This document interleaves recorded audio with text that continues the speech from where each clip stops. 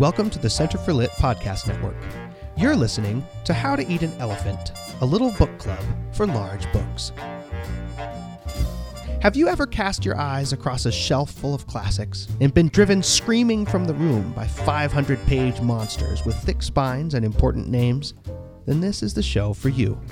We're here to take on these scary books together, because how do you eat an elephant? One bite at a time.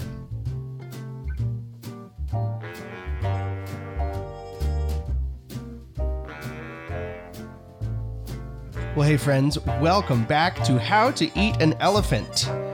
How are your jaws? How are your jaws doing today? How's all the chewing and the munching going here at the very end of War and Peace? Up. That will never not be gross. It will never not be gross, but I'm also never not going to say it.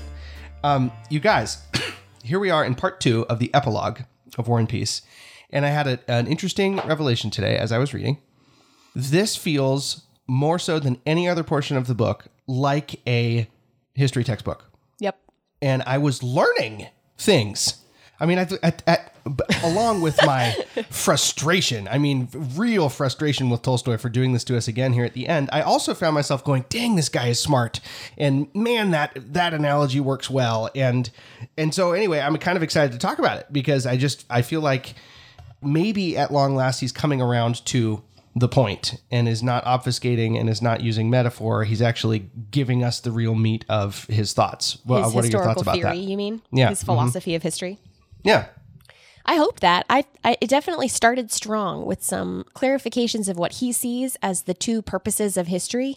One, to identify the will of a divinity that funnels itself into one important man. He's analyzing history, and he says there are two things that historians try to do. They try to identify the will of the divinity that's funneling through one important man who will move events. And then 2, they try to identify the goal towards which that force is pushing that man and all the people who follow him. And he says it's the goal of every historian to identify those two things. I love the fact that because one of the things that he does early on here in this section is draw a really firm line between the modern historians that he is trying to, I think all of them, like maybe the entire profession, he's trying to say, you guys suck, you're doing it wrong. And the ancient historians, and the main distinction between the two of those is that the ancient ones are willing to acknowledge that there is a divinity moving things. And the modern ones, for no particular reason, other than maybe just the arrogance of modernity in men's intellectual history, have decided that God is not a thing anymore. Right. And so they've cut the legs out from under their ability to say anything important about history. And it's a really good argument. It works with that comparison between ancient and modern ways of thinking about this. It all kind of comes together, I think. And it's making sense to me. Emily? He's essentially saying that the modern historians have been unwilling to fully embrace the consequences, taking God out of the picture. Right. Right at this point, he's not even saying that there is a God, and he's not even saying that the ancient historians were right. And I'm sure that he would have bones to pick with the way that the ancient historians did it. Right. Oh, I feel sure of that as well. Well, because they were still focused on one bones. man, Yeah. right? Right. And he's very much for the equality of all participants. But what he is doing here is just saying, okay, like, we're just going to analyze what has happened here. And he is just laying it out without taking a side, really. Oh, I don't know about that. No. Yeah. Yes, I know He's what you trying mean. not to take a side here as he lays out the holes in the argument of the moderns who want to perform historical analysis without in the absence God. of divinity. But I also think that he's saying something really true, which is the problem with that stance is that it says something about humanity that's totally false. We actually, because we're human beings made in God's image, know that there is a divinity and know that there is a power outside of us moving things around. And so even the modern historians, while they deny God, have to find something to stand in for that motive force. And so they just call it power. And then he goes along and basically says, power doesn't exist. That's not a real thing. Like it's real in our lived experience. But if you really dig down into the philosophical underpinnings of the notion of power and how power impacts the movement of nations and armies and people groups, it's not a real thing. It's a stand-in. It's a God substitute. Yeah. Yeah, and I think that's a very particular definition of power, because he does say it's true. It exists in our experience. Power is real. The way you guys are defining it is desiccated. Yep. I think that's really true. Yeah, I think that's a good way of putting it. When it comes to his definitions of power, because this is kind of what he uses to take his next step, which is to say there's two different kinds of modern historians, the generalists and the specialists. And they approach history in two different ways that eventually sort of amount to the same thing. But he used an idea that was really, that stuck in my mind. He says the ancients look at fire as an element, and the modernists look at fire as a phenomenon. And so fire is an instance of particular things happening. It's a result of something to the moderns. Whereas for the ancients, fire was an element. It was one of the elements in the world, and it always exists. It had its own being. Just so the notion of power, right? So for the ancients, power was connected to the divine will, and it was therefore elemental.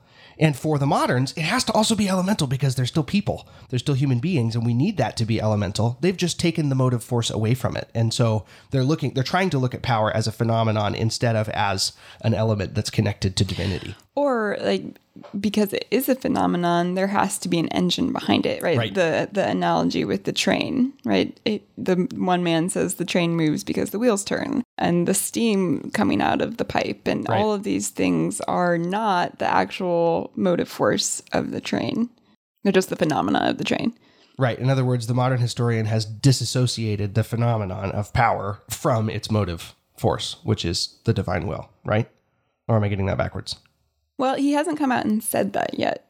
I think you're right. Coming, he hasn't landed yet, but it is orbiting the idea of providence, right? It's orbiting the idea of providence. Yeah. Well, it is a little bit, because didn't he argue at some point, I'm trying to find it, but I can't, that because our modern culture does not believe any longer, because they've tossed the idea of the divine will, now they're just left with a question that's disassociated from its real context. And the question is, what force moves peoples?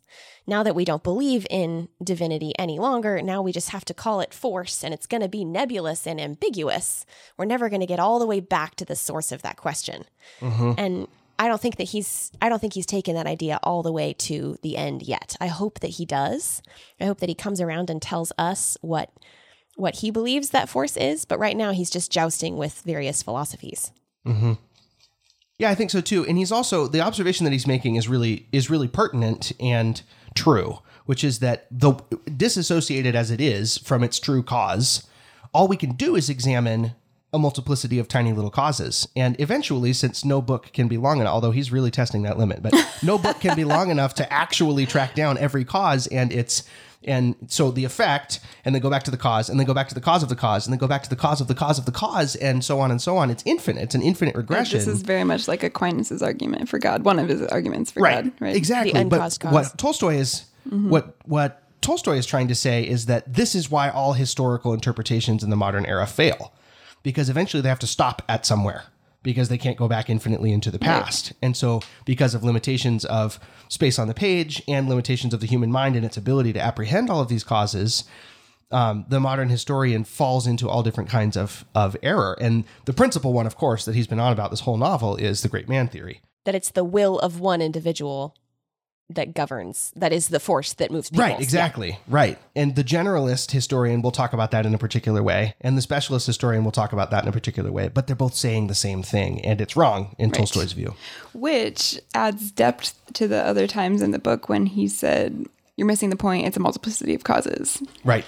Well, I think if you take the sum total of what he's arguing here, even acknowledging the multiplicity of causes isn't quite enough, because he argues that even the general historians who say, okay, it's not one man, it's many men, the force, they're just like subdividing that force, that power into multiple people. But when you add it all together, it still doesn't equal the total of the other side of the equation.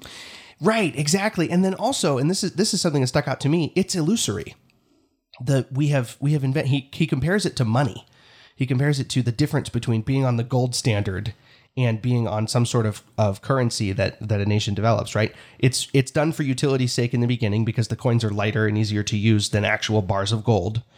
But it only works insofar as the people that are using the currency agree to its value. And it isn't actually backed by anything.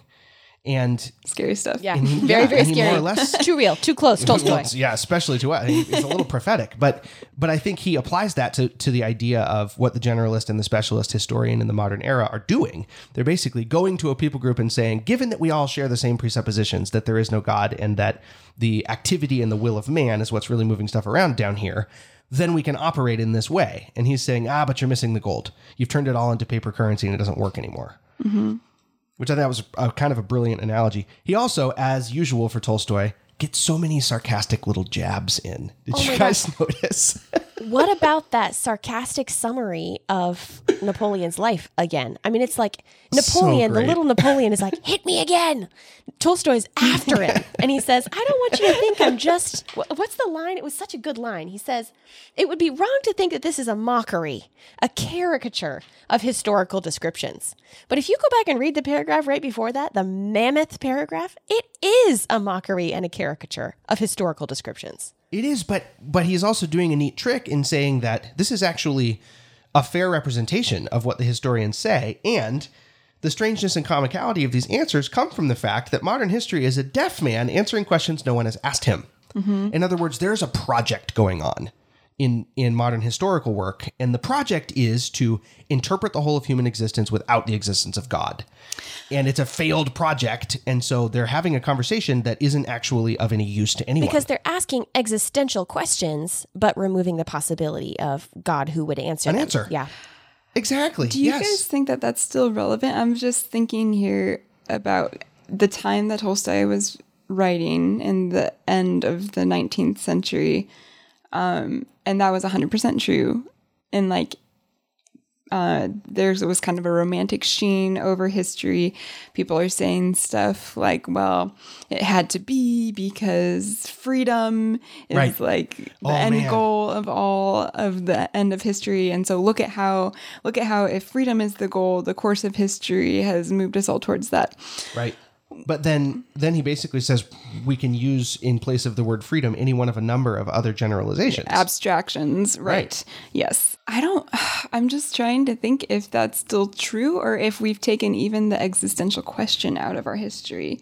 Like, I'm just thinking of as a history major and all of the historiographies that I had to read, I just don't know there is definitely a strain, especially in American history, that even does that, right? Freedom, it had to be, right? Yeah. But so much of a history book now is simply a relaying of the facts. Yeah. Like, without necessarily trying to push, they push a value judgment, which maybe that's it. Maybe that's the problem.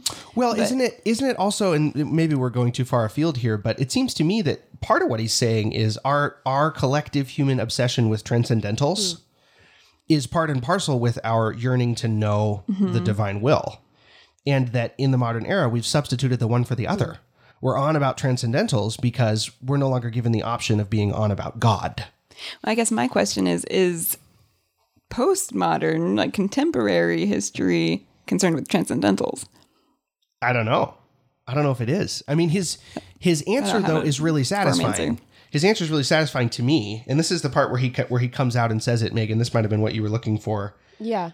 What does it all mean? Why did it happen? What made these people burn houses and kill their own kind, etc.? These are the involuntary, simple-hearted, and most legitimate questions that mankind poses for itself, encountering the memorials and traditions of that past period of movement. To settle these questions, mankind's common sense turns to the science of history, which has for its goal the self-knowledge of peoples and of mankind. If history had maintained the view of the ancients, it would say that a divinity, to reward or punish its people, gave power to Napoleon and guided his will towards achieving its divine purposes. And that answer would be full and clear. One might believe or not believe in the divine significance of Napoleon, but for the believer in it, everything in the history of that time would be comprehensible, and there could not be a single contradiction. So I think that might be the closest he gets to giving us an answer in this section, right? I think you're right, because he's even saying, I'm willing to acknowledge that Napoleon was a significant player in history. And because if you are willing to say it was a divinity that like put him forward. Although he's been spending this whole novel telling us that shaped man's ends, to quote Shakespeare. Well, yeah, he's been disproving that this whole novel that Napoleon basically had nothing to do with what happened. So there's that. But it seems like he's saying, okay, so he was the tip of the cone, right? He was still the visible player and the one that we write about. And there could be a divine purpose for that. And if it's true that there's a divinity behind it, then we like the end core, the value judgment isn't actually on us. I want to be more careful about that. But like the reason that the divinity had for moving Napoleon forward, we can't say it was freedom. We can't say it was we can't say it was evil. Like we can't say really anything because we don't know why. Well, right. That's not our business. The next couple of pages, he comes back around to the idea and he says, all that may very well be, and mankind is ready to agree with it, but it is not asking about that. All that might be interesting if we recognize the divine power based on itself and always the same that governs its peoples through Napoleons, Louis, and writers. But we do not recognize that power. But if we did, he says, it would be based on itself and always the same. Right. So asking the divine will any questions about why it did what it did in moving peoples the way that it did would be beside the point. And I hear a lot of Tolstoy in that right there. That if we do assume the divine will is the source of all the movements of peoples, then there is a point at which a creature's only response is to accept what is happening without rationalizing. Don't you hear Tolstoy there too? I do for sure, but this is also, and we've trod over this ground before, it's also a little bit of a contradiction inherent in his writing. And what I see in this section is that he actually might not be as unaware of that as I've been accusing him of being. Like, maybe he's actually aware of the inherent contradiction in his project, because he's trying at once to say, all of you need to stop explaining things, while then spending all of his time explaining things. And so, I don't know, I think you're right. Eventually it has to settle on, since the divine will is operative, then our ceaseless need to explain everything is either more or less appropriate. Did you notice, though, and this might be a little bit of a curveball, did you see Star Wars in here? Because I did. Star Wars? What do you all mean? Over the place. Yeah, think about it. So he brought up two interesting genres that I'm sure he was unaware at the time, but have become really significant since. And I think it's an interesting piece of cultural prophecy. He talks about how our stories culturally are now about superhumans. Mm-hmm. And that's only more true now than it was then, right? And then he also talks about the fact that we have substituted the word force in an effort to explain the connection between persons and movements of peoples, right? We talk about forces because, we're just humans, right? We actually know inherently at a soul level that there's something moving everybody. And so if we don't admit God, if we don't acknowledge the existence of the divine will, we've got to substitute something for it. So he talks about power for a little while, and then he talks about the force for a little while, which is totally fascinating. And then he talks about our collective obsession with our own wills, with our own ability to make things happen and make things move. And that's, I think, where it gets really interesting. Yeah.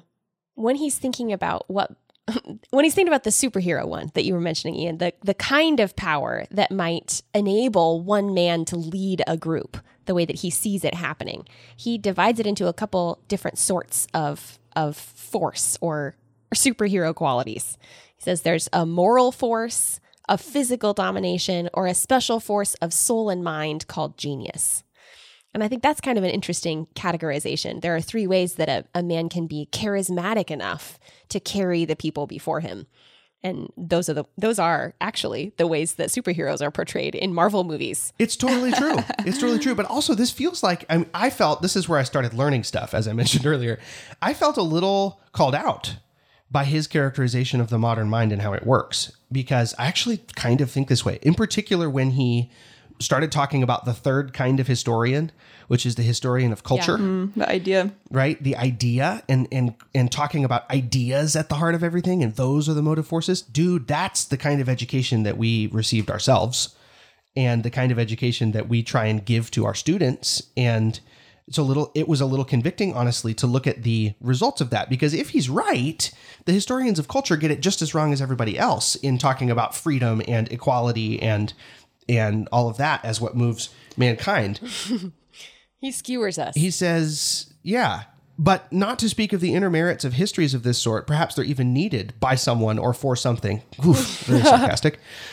The histories of culture, which all general histories are beginning to come down to more and more, are remarkable in that while thoroughly and seriously analyzing various religions, philosophical, and political teachings as causes of events, each time they have only to describe an actual historical event, for example, the campaign of the year 12. They describe it involuntarily as a product of power, saying outright that this campaign is the product of Napoleon's will. In speaking this way, the historians of culture involuntarily contradict themselves, or prove that the new force they've invented does not express historical events, and that the sole means of understanding history is that power which they supposedly do not recognize. How much do we do that? Well, I know what you mean, and I do acknowledge that is a danger. But I think that actually good reading of literature goes a long way towards breaking that down, because it focuses on the human and the personal. Mm-hmm. So essentially what he's saying is, okay, like take the Civil War. I don't know why I like you always take the Civil War. It's mostly, and I love it. I studied the Civil War a lot, so it's my natural example. But okay, it's a really good one because it was ideological to an extent, right? We're going to free the slaves. We believe in equality. We're going to fight this war. The culture historian says, well, people have been writing about this for a while. You know, we got Harriet Beecher Stowe writing in Uncle Tom's Cabin. All these things are coming together so that this war happens and freedom is achieved. Tolstoy would say, but if we examine that further, and then I'm thinking of things like Red Badge of Courage and like Killer Angels, like the really good literature that looks back at the Civil War, what we know is that so a Union soldier signs up for the war because he doesn't really feel ideologically motivated. His father is harping on him because he wants his son to make him proud, and he's going to disown his son if his son doesn't show courage. So his son signs up for war. And then in the battle, he is brave and fights well, but that's because he's fighting with his brother and he wants to protect his brother. He's not thinking about the idea, right?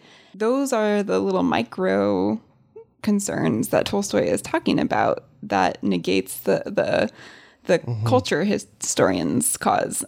And I think literature does that really well.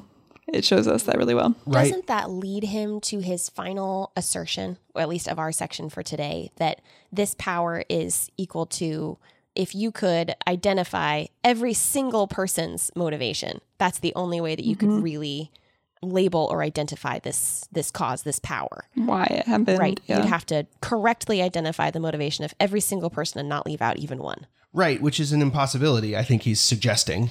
Well, but then I think he also goes a step further than that and says, even if you did that, mm-hmm. you would still be missing something. I agree, because why? Why did the person, sometimes people act a certain way and they don't even know themselves why they did that. So what is the cause for the person feeling the way they did that caused them to do the thing they did? There's still that X factor. Yeah, and I think I'm digging up more little paragraphs where he dances around the issue. At the beginning of chapter 4 here in part 2 of the epilogue, he says, having renounced the view of the ancients on the divine submission of the will of the people to a chosen one, and on the submission of that will to a divinity, history cannot take a single step without contradiction unless it chooses one of two things. And this is characteristically Tolstoy in how blunt he is. Either to return to the former faith in the direct participation of that divinity in the affairs of mankind, or to explain definitely the meaning of that force productive of historical events, which is known as power. And in saying that, I think he says to the modern historian, and frankly to the modern mind and the way that it comports itself, either define your terms in the absence of God or take him back. Those mm-hmm. are your only options. Mm-hmm. And I'll be darned, I think he's right. I think he's right. Do you mean by define your terms, assign some other vague or intangible abstraction to a purpose or a goal? Sort of. I think actually this is where his idea about an equation comes in. And he basically says, if we're going to define power, and if power is going to provide us with a satisfactory answer to how the will of man comports itself and how we all move, how people groups move, then that definition of power has to be sufficient to balance the equation. That has to actually be able to motivate all of this multiplicity of causes. And his assertion, I think, is that it can't. Mm-hmm. Well, because this is when he says, okay, so we'll take God off the table. The two questions then the historian has to wrestle with is man in time and then basically man in space, right? Like in time, the man causes an event. And this is where we get the causes that go back into infinity, right? Something caused him to do that and something caused him to do that and back and back and back. And you're going to have to find the original, the uncaused cause, the unmoved mover. In space, let's see, that argument goes that the man has to be, this is where we get the cone, right? The man, the decision maker has to be participating in the thing that he causes. And he basically shows us that the more we say the man has power, the further removed he is in space from the actual events happening. Yeah. Yes, that was fascinating. Which is an interesting phenomenon because he's not wrong. He says this is how it works in trade. This is how it works in like committees. This is how it works. And he's totally right that there's a cone structure and there's always this base of the cone that's actually doing the work and then the decision maker at the top. And the base of the cone has way more power than the man at the top. Yeah, he says power from that point of view of experience is only the dependence that exists between the expression of a person's will and the carrying out of that will by other people. Yeah. And so there's something that causes those people to, like sometimes they follow the tip of the cone and sometimes they go in their own direction and we don't really know why. Yeah, and that's where he brings in the herd metaphor, right, with the cows. And basically says, look, dude, the way that you're doing history is saying, well, that cow in the front there must have the combined will of all of the cows behind him, and they're following him unquestionably. And then, of course, the herd changes direction, and there's a different cow at the front. And this makes no cotton picking sense. And I think that's really what he's on about. This doesn't make any sense. It purports to be science, the science of history, and yet it is anything but scientific because it's erected on a bunch of illusory ideas, power and force and equality and freedom, et cetera, et cetera. Abstractions, yeah. Yeah, abstractions. Which is why I think I have to come around to the idea that I think it's still relevant because what history is doing now is trying to uncover the unknown and the untalked about, right? We're looking at the role of women and minorities and like we're finding really cool stories of people that we didn't know the stories of, and there's value in that. But essentially, it's finding the cow at the edge, right? Like, you're still missing that factor because the force of that person was still not enough to cause. You're just finding a new great man, right? That's still not going to work for you. Yeah, exactly. To explain. And so here's the thing though, he has at least enough respect for the people that he's arguing against to give them the benefit of the doubt and say they probably see this particular hole in their own argument. And so they've come up with another thing, which is the theory of transfer of the will of the people, the will of the masses to a particular man, right? Like, let's talk about democracy for a second, or a situation in which a guy is crowned king by the will of the people. How quickly the tides can turn. Right, exactly. How quickly the tides can turn, but he still says this is only a theory, and the theory itself is a restatement of the question. It's not actually an answer. He says, what's the cause of historical events? Power. What is power? Well, power is the sum total of wills transferred to one person. On what condition are the wills of the masses transferred to one person? On the condition that the person express the will of the whole people.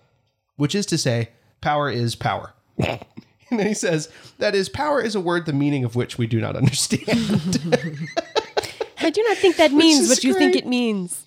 Exactly. It's Inigo Montoya. Straight up. But all of this philosophizing aside, I still don't hear Tolstoy being specific with his own interpretation, putting a final word or a concluding thought on his project. I can see that he's got great facility with all of the philosophical projects in history going on around him. He's identifying them, he's skewering them, he's showing the ways that they are ambiguous, and I'm tracking with him. But I don't see yet what solution there is. I wonder if he's going to give us one. I hope so. I mean, I thought do you remember his stencil analogy? I was just going to bring that up. Yeah, I think that's really What's his interesting. stencil More or less, analogy? he looks at the orders that Napoleon gave, which were given in writing, right? And so you can actually know a lot of them. And what he says is, dude, the guy gave thousands and thousands and thousands upon thousands of orders, and none of them read invade Russia. None of them, right? Because all Napoleon is doing is reacting to what's happening, and his will is constantly influenced by the cause and effect that is taking place around him. That's inexorable. And he compares it to, let's see, I'll just read it. Just as in stenciling, some figure or other gets painted, not depending on the direction or manner in which paint is applied, but because the figure cut out of the stencil is smeared in all directions with paint.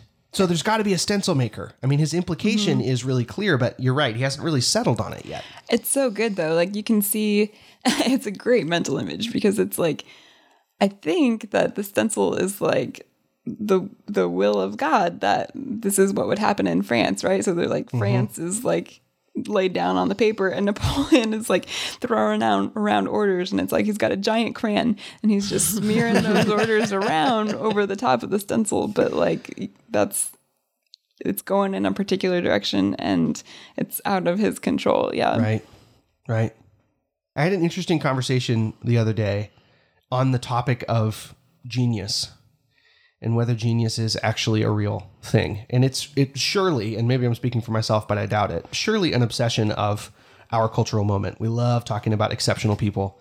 And I was just reading about Alexander the Great for school and was telling my brother about it, and was just like, man, can you imagine the amount of power this guy had to take over the known world with an army of 35,000 troops is insane. And what an incredible military genius. And I stopped and thought, genius? What do I actually mean by that question? And then I read Tolstoy and he called it out. Nothing. Have you learned nothing? Tolstoy totally calls me out on that, but it really is the assumption that there are repositories, that man exists to be a repository of some otherworldly power. And I think he would beef with the ancients, Emily, like you were saying earlier, because the ancients fall prey to the same instinct that we have, which is to like understand avatars. the cause all the way down to the bottom so that it can then be controlled, right? So that we can anticipate its movements, so that we can be the captains of our fates. And I think Tolstoy might be saying something along the lines of, yours is not to understand all the way down to the bottom. Yours is to experience. And then this is where his characters come in. Yours is to love. Yours is to lay down your life for your friend. Yours is to do all the things that humans do instead of presuming on the divine will and presuming to understand it and be its instrument. I hope he comes down on something along those lines. It certainly seems to be implied.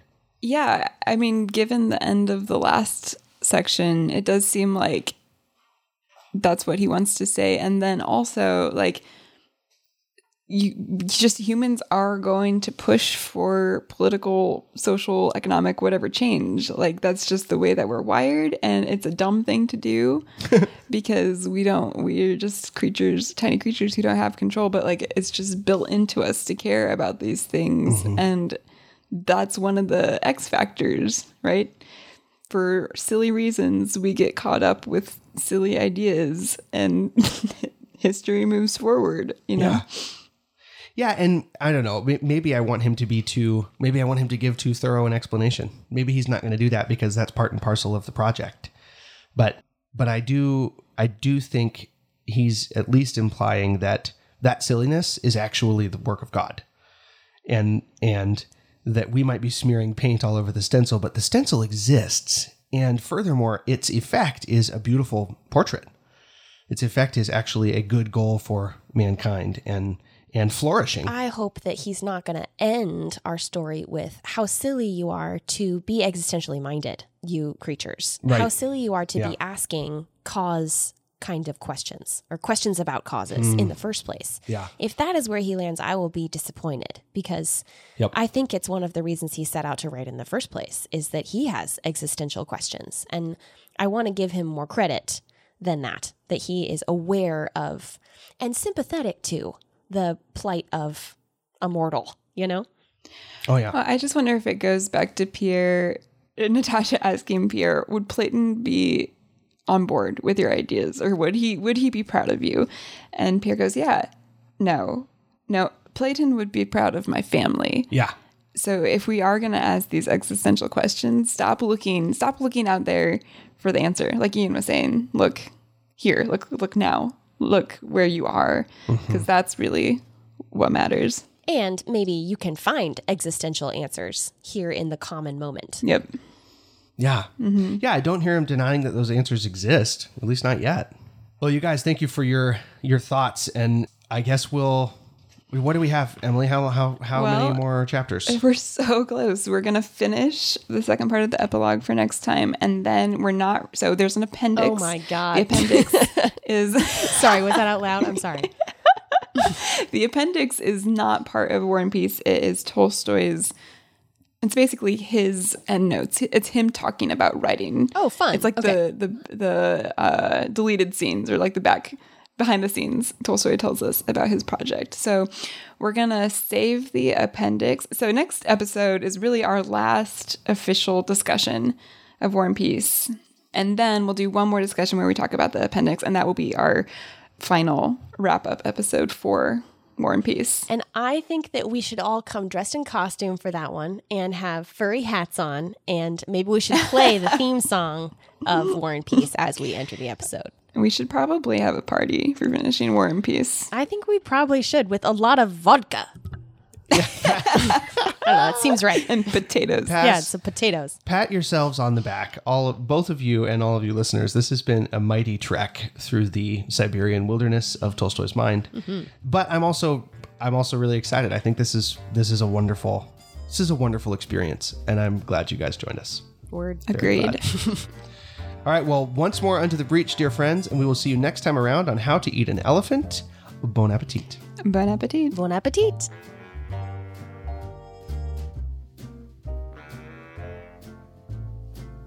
Want to follow along with our reading?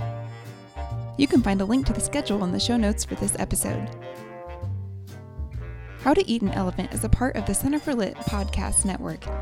Visit our website at www.centerforlit.com to find our other literary shows, resources, and our membership program, the Pelican Society, where you can get access to a variety of live discussion groups. You can also find us on most social media channels.